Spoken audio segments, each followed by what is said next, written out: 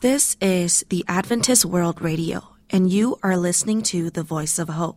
For more information, please feel free to write to us. Our email address is bible@awr.org, or you could also call us on WhatsApp at +1 224 222 0777.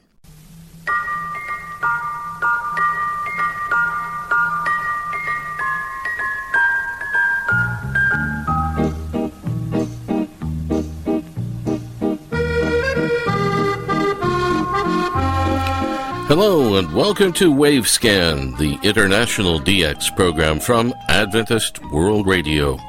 Researched and written in Indianapolis by Dr. Adrian Peterson and produced in the studios of WRMI Shortwave in Okeechobee, Florida. I'm Jeff White. This is edition NWS753 for release on Sunday, July 30th, 2023. On Wavescan today, American radio call signs. The girl whose initials matched the local radio station. More of Jonathan Marks's interview with Dr. Graham Mytton of the BBC World Service Audience Research. And our Indian DX report.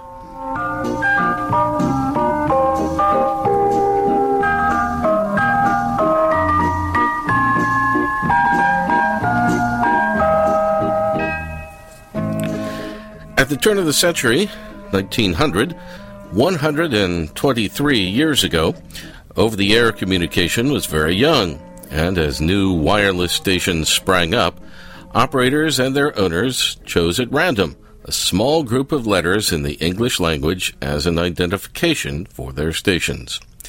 Here's Ray Robinson now with People Honored by Radio Call Signs. Thanks, Jeff.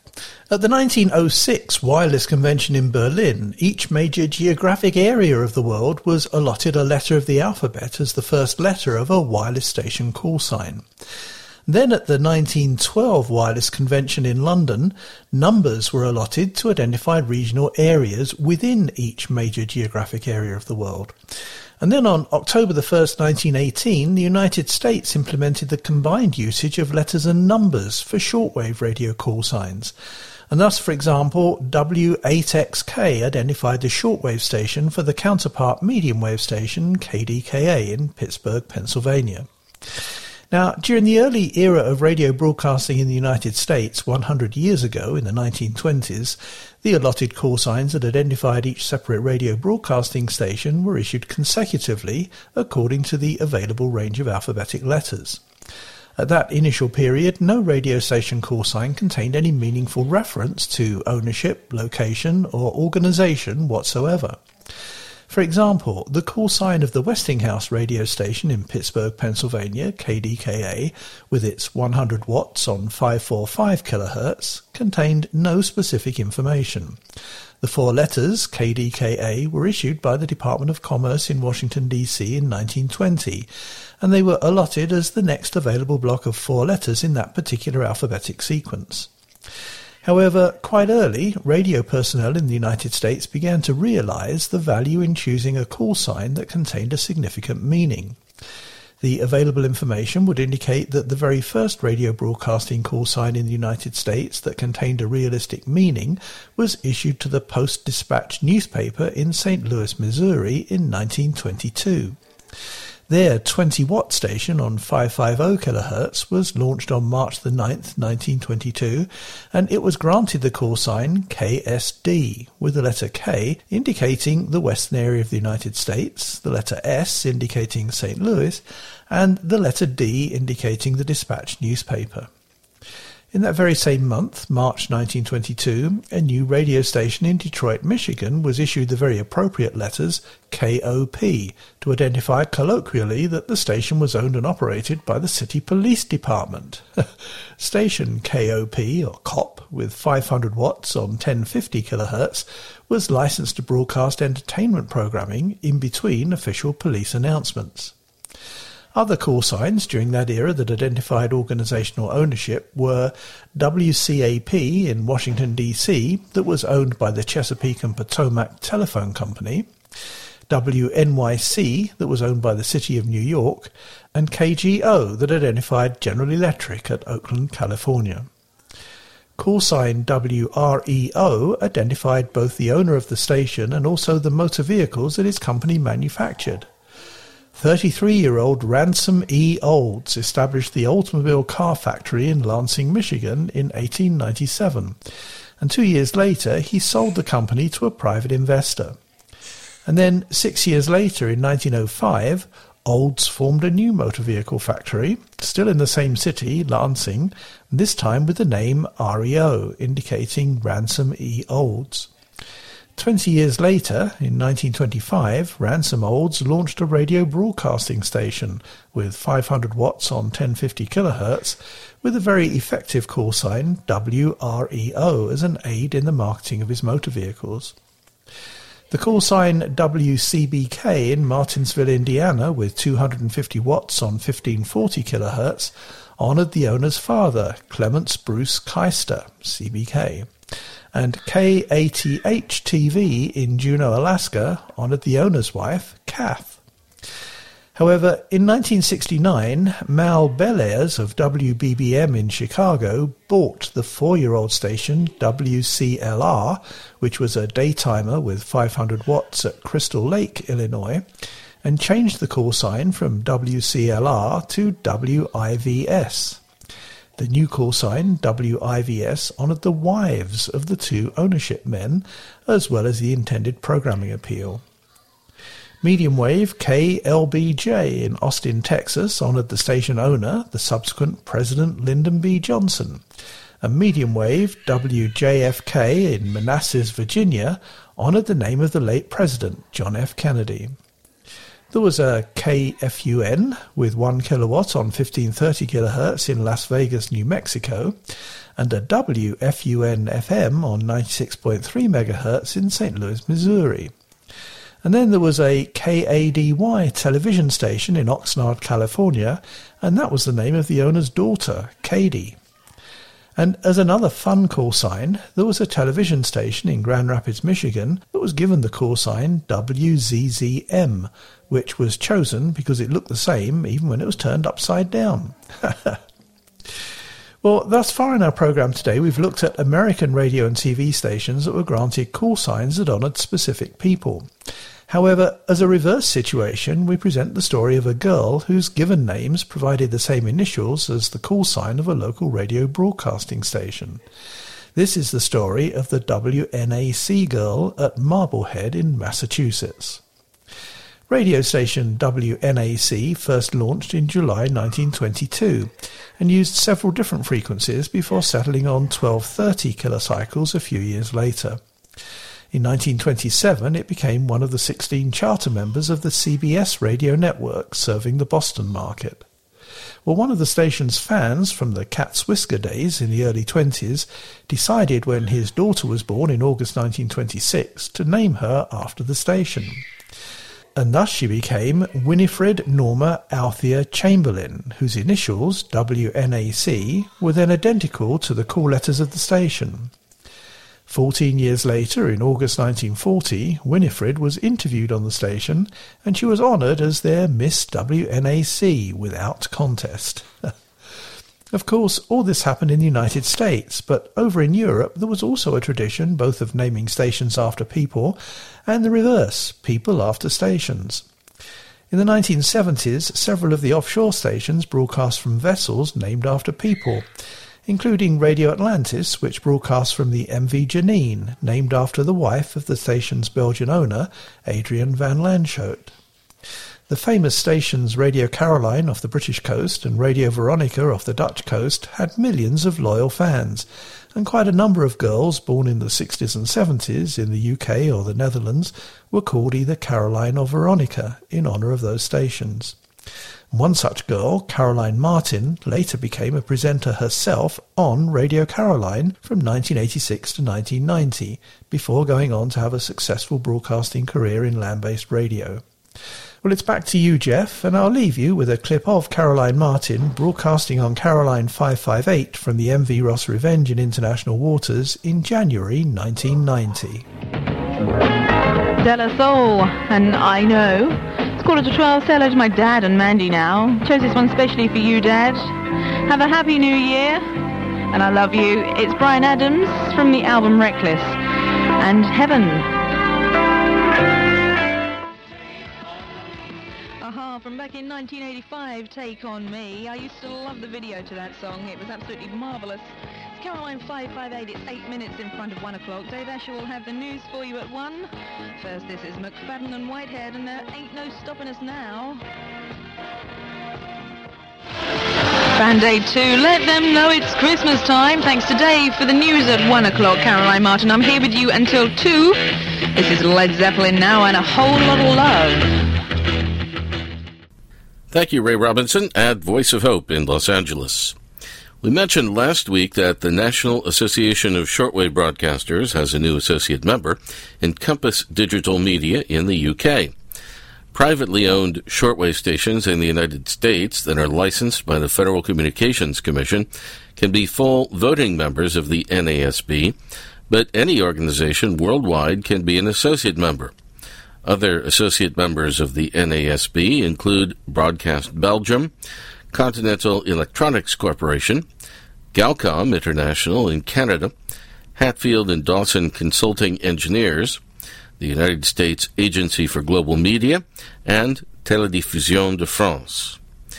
We should also remind you that anyone with an interest in shortwave radio is welcome to take part in the 2023 NASB annual meeting.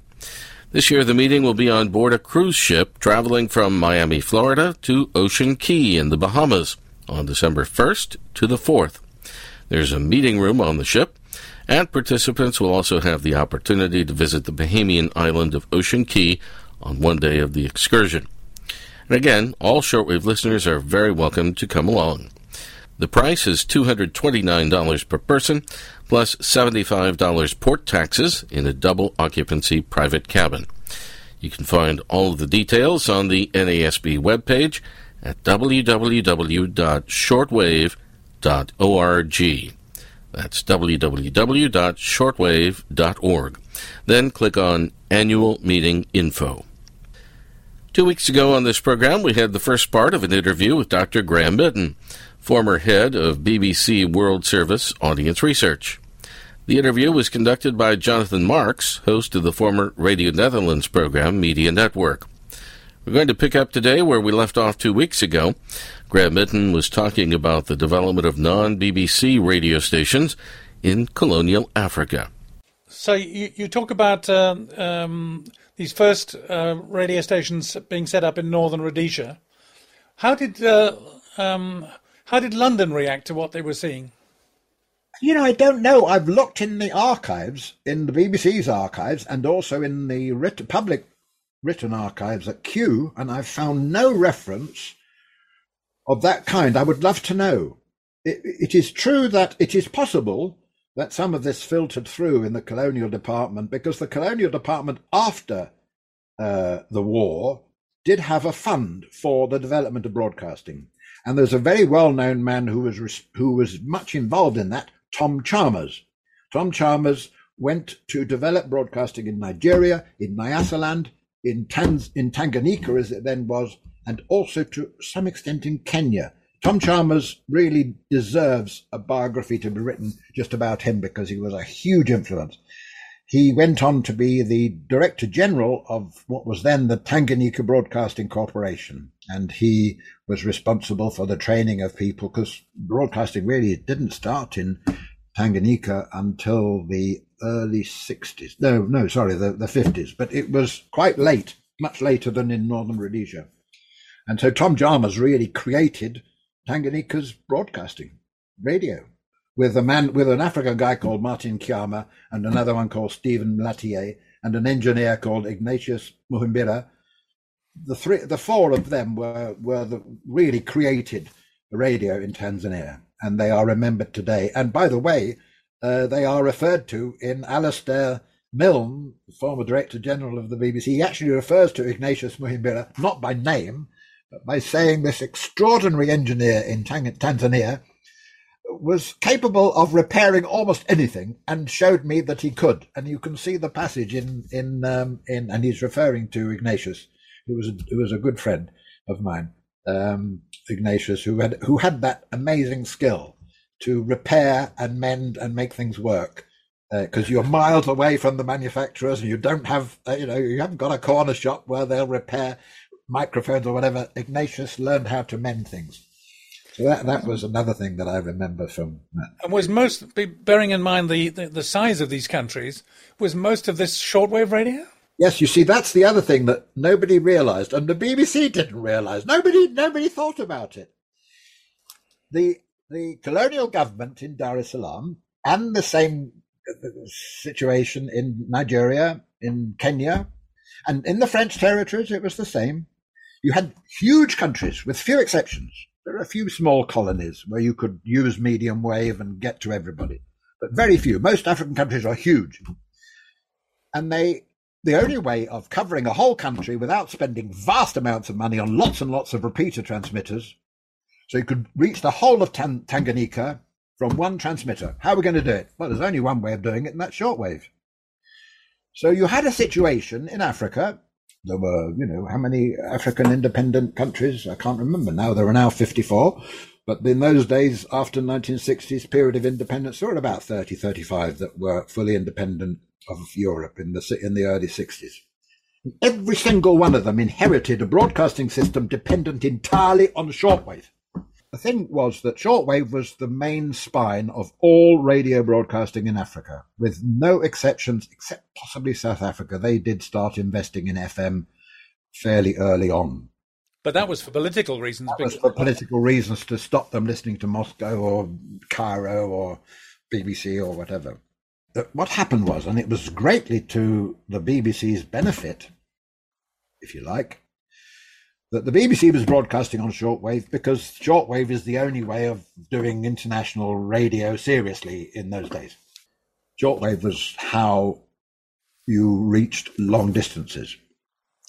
But it was also the only way of covering national audiences in most African countries. And by the way, the great pioneer of shortwave for domestic purposes was the Soviet Union.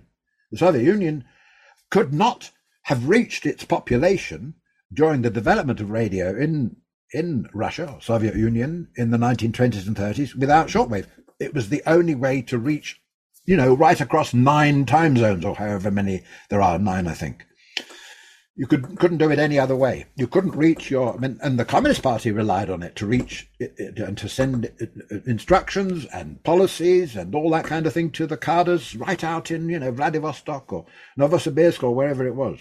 So shortwave was developed in many countries for domestic broadcasting, and that is often forgotten, especially by hobbyists in the United States. They think it's all about long distance. It is about long distance, but they think it's all about, international. It isn't. It's national. The main use of shortwave during the development of radio, especially in the 60s and 70s, was as a domestic medium. And so all the shortwave international broadcasters benefited from that because they had an audience already there.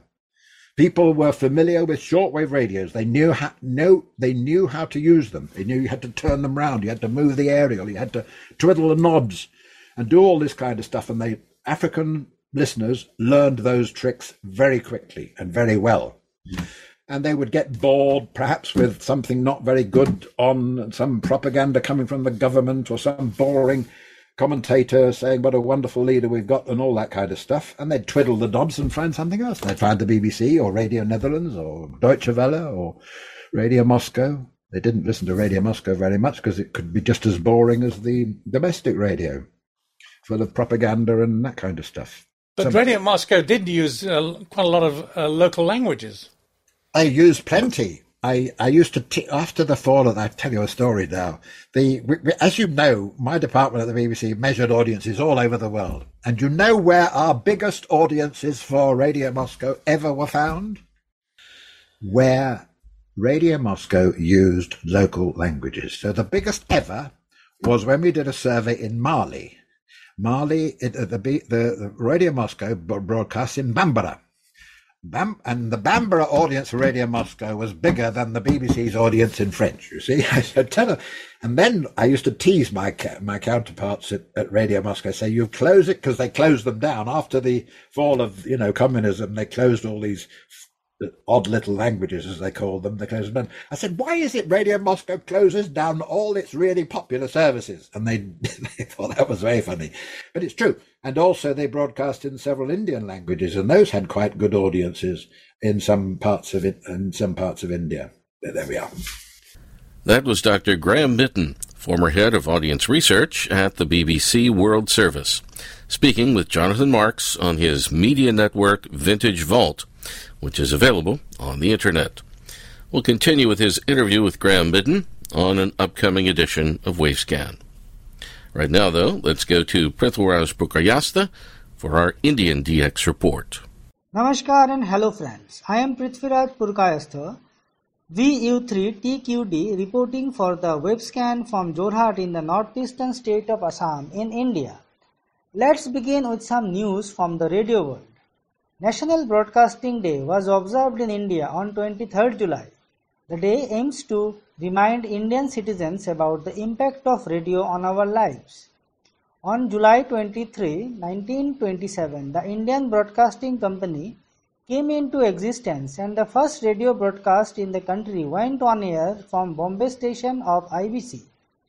However, the company faced liquidation in less than 3 years. Soon after this, All India Radio, that is AIR, came into being in April 1930 as the Indian Broadcasting Service. On June 8, it was renamed as All India Radio. Of the late, many changes have been noted in the broadcasting of Akashvani regional stations all over the country. Some regional FM channels are noted carrying only primary channel programs. Meanwhile, few stations have also introduced round-the-clock transmissions on their respective FM frequencies. Radio Thailand has announced its new broadcast frequencies, which are in effect from 1st July. The English language broadcast of Radio Thailand World Service can be heard on 13750 kHz from 0 hour UTC to 0030 UTC and 2 hour UTC to 230 UTC. On 17640 kHz between 5 to 530 UTC. On 9940 kHz between 12 to 1230 and 1330 to 14 hour UTC. And on 7475 kHz between 18 to 1830 UTC and 1830 to 1930 UTC. Reception reports for Radio Thailand can be sent to RTH World Service @gmail.com, that is RTH World Service @gmail.com. And here are some of my latest monitoring updates on international broadcasters. Sri Lanka Broadcasting Corporation is coming with good signal on 11905 kHz between 02 to 0230 hour UTC. Radio Romania International in English was heard on 17790 kHz between 03 to 04 hour UTC, SINPO 35333. MWV in English was heard on 13760 kHz between 03 to 0330 UTC with nice to fair reception. Radio Filipinas in English was received here in my QTH on 17820 kHz with SINPO rating 45444.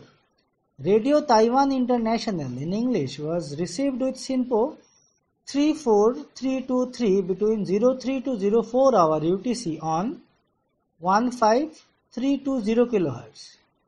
KBS World Radio in English was received with SINPO 34323 between 13 to 14 hour UTC on 9570 kHz and with SINPO 54444 on 9785 kHz between 14 to 15 hour UTC. China Radio International in Bengali was heard between 14 to 15 hour UTC on 9490 and 11610 kHz with strong reception. CRI English was logged on 9870 kHz at 1345 UTC with SINPO rating 45344. BBC World Service English language transmission via Al Sela was heard with nice reception on 15310 kHz between 13 to 14 hour UTC. TWR India in Hindi was heard on 13690 kHz at 14 hour UTC with SINPO all 5. NHK World Radio Japan in English was received on 11815 kHz between 14 to 1425 UTC with SINPO 33233. And last but not the least, Adventist World Radio was heard in English on 15505 kHz from 14 hour UTC with SINPO 35233. And friends, with this, I would like to conclude this edition of Indian DX Report on WebScan. I hope the information will be beneficial to you. If you have any comment and suggestion on this DX capsule or want to send me a reception report, then please write to me at indiandxreport@gmail.com. That is indiandxreport@gmail.com. So until next time, stay safe with your loved ones. Bye bye and 73s from Assam.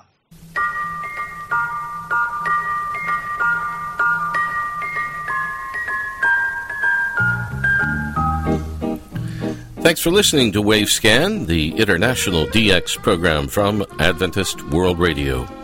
Researched and written in Indianapolis by Adrian Peterson. Next week, the BBC relay station in Singapore has been closed. And our Japan DX report from Yukiko Tsuji. WaveScan is heard weekly on KSDA in Guam, AWR relays in various locations, WRMI in Florida, WWCR in Tennessee, Voice of Hope Africa in Zambia, and IRRS Italy. Send reception reports directly to the station you're listening to. Reports for KSDA and AWR sites should go to qsl@awr.org. Other correspondence, not reception reports, can be sent to wavescan@awr.org. I'm Jeff White at WRMI Shortwave in Okeechobee, Florida. Till next week, good listening, everyone.